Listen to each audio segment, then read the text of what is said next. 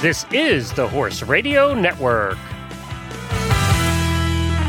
This is episode 1144 of Horse Tip Daily, your almost everyday morsel of helpful hints, useful facts, and practical techniques for horse folks. Brought to you today by EquestrianCollections.com.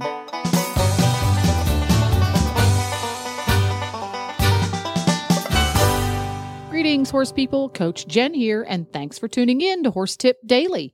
Today's tip features Glenn chatting with Colorado horsewoman Betty Fay about how she used ground poles to help a young horse figure out for himself that stepping over logs and limbs on the trail was just no big deal. And we'll get right to our tip after this from EquestrianCollections.com. Hi, Glenn here, and I'm back with Debbie from Equestrian Collections with the Equestrian Collections Product of the Week. Hi, Glenn. Well, I'm really excited because I have discovered some gloves that I've been looking for a long time.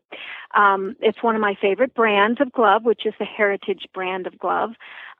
This brand runs a little bit small, so it's good for the smaller-handed folks out there. Keep that in mind. This is a Heritage Tech Light glove, and the thing I like about it is it's the quality that you get in a Heritage glove, and the fingertips are exposed. They've made them shorter, like biking gloves, sort of, only without all that padding in the palm. Right. And I think what this is perfect for is trail riding when you want to use your phone. I'm so excited because I bought all kinds of gloves that have that. Are you texting and riding, Debbie? Are you texting and riding? I do sometimes, or even answer the phone. Or when I get lost in the woods, I have to call my friend, which has happened lately, actually. It is a pain when you have gloves on and you go and you actually do want to answer the phone. You have to take your glove off, but then the phone stops ringing. Exactly, right. And you're sitting there with your brains in one hand and your gloves in your teeth, and you can't talk. Yeah. So anyway, I think these are going to be really great. They're very lightweight, so they're not heavy. And they come with the rain design, like all, riding gloves do with the rain thing. And the racing people really like them. And I understand the event people have gotten into using these. And I mean, you can't go wrong with this brand, and I'm very excited about these gloves. So I want you guys to take a look at them. That's the Heritage Tech Light glove. And trail riders and anybody that needs to use a phone while you have gloves on, I think these will be perfect. Very good. And of course, you can find them by going to Equestrian Collections and just searching for Heritage Tech Light. And you'll find them. They'll show up there along with all the other Heritage gloves that they have. And one nice thing I like about Heritage gloves, they do go up to size 12. So they actually fit my hands, too. Yeah, I love them. They just feel great on my hands. They're my favorite gloves. EquestrianCollections.com.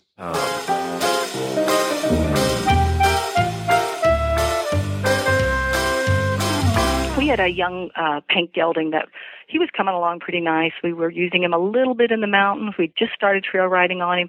And these stock horses, they have such nice, quiet minds, and he was very sensible.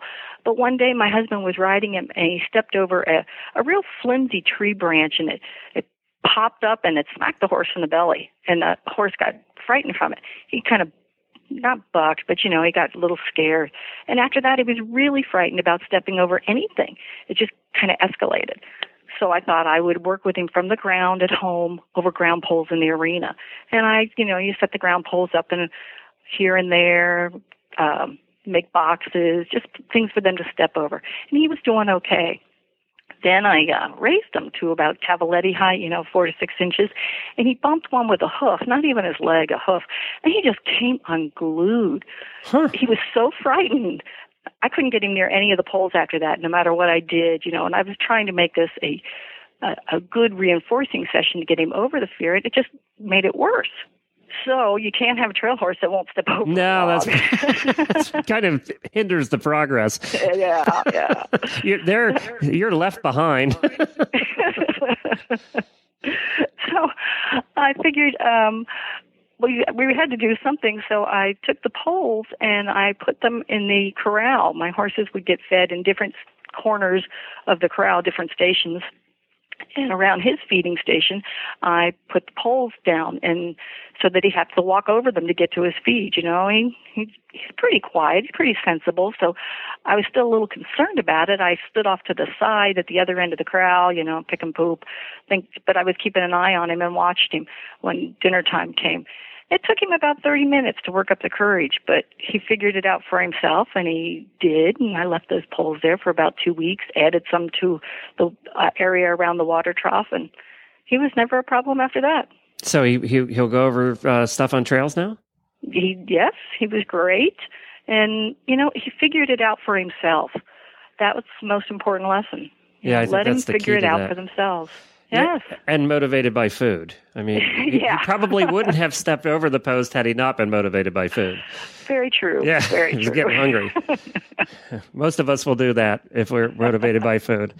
Well, that's a great tip. I would have never thought of that, actually. So that's terrific. Well, thank you. Well, there you have it. You can find links to today's guest as well as lots more tips at horsetipdaily.com.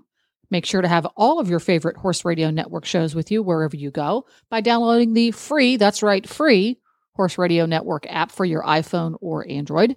Just go to your app store and search Horse Radio Network. And of course, you can always subscribe via iTunes.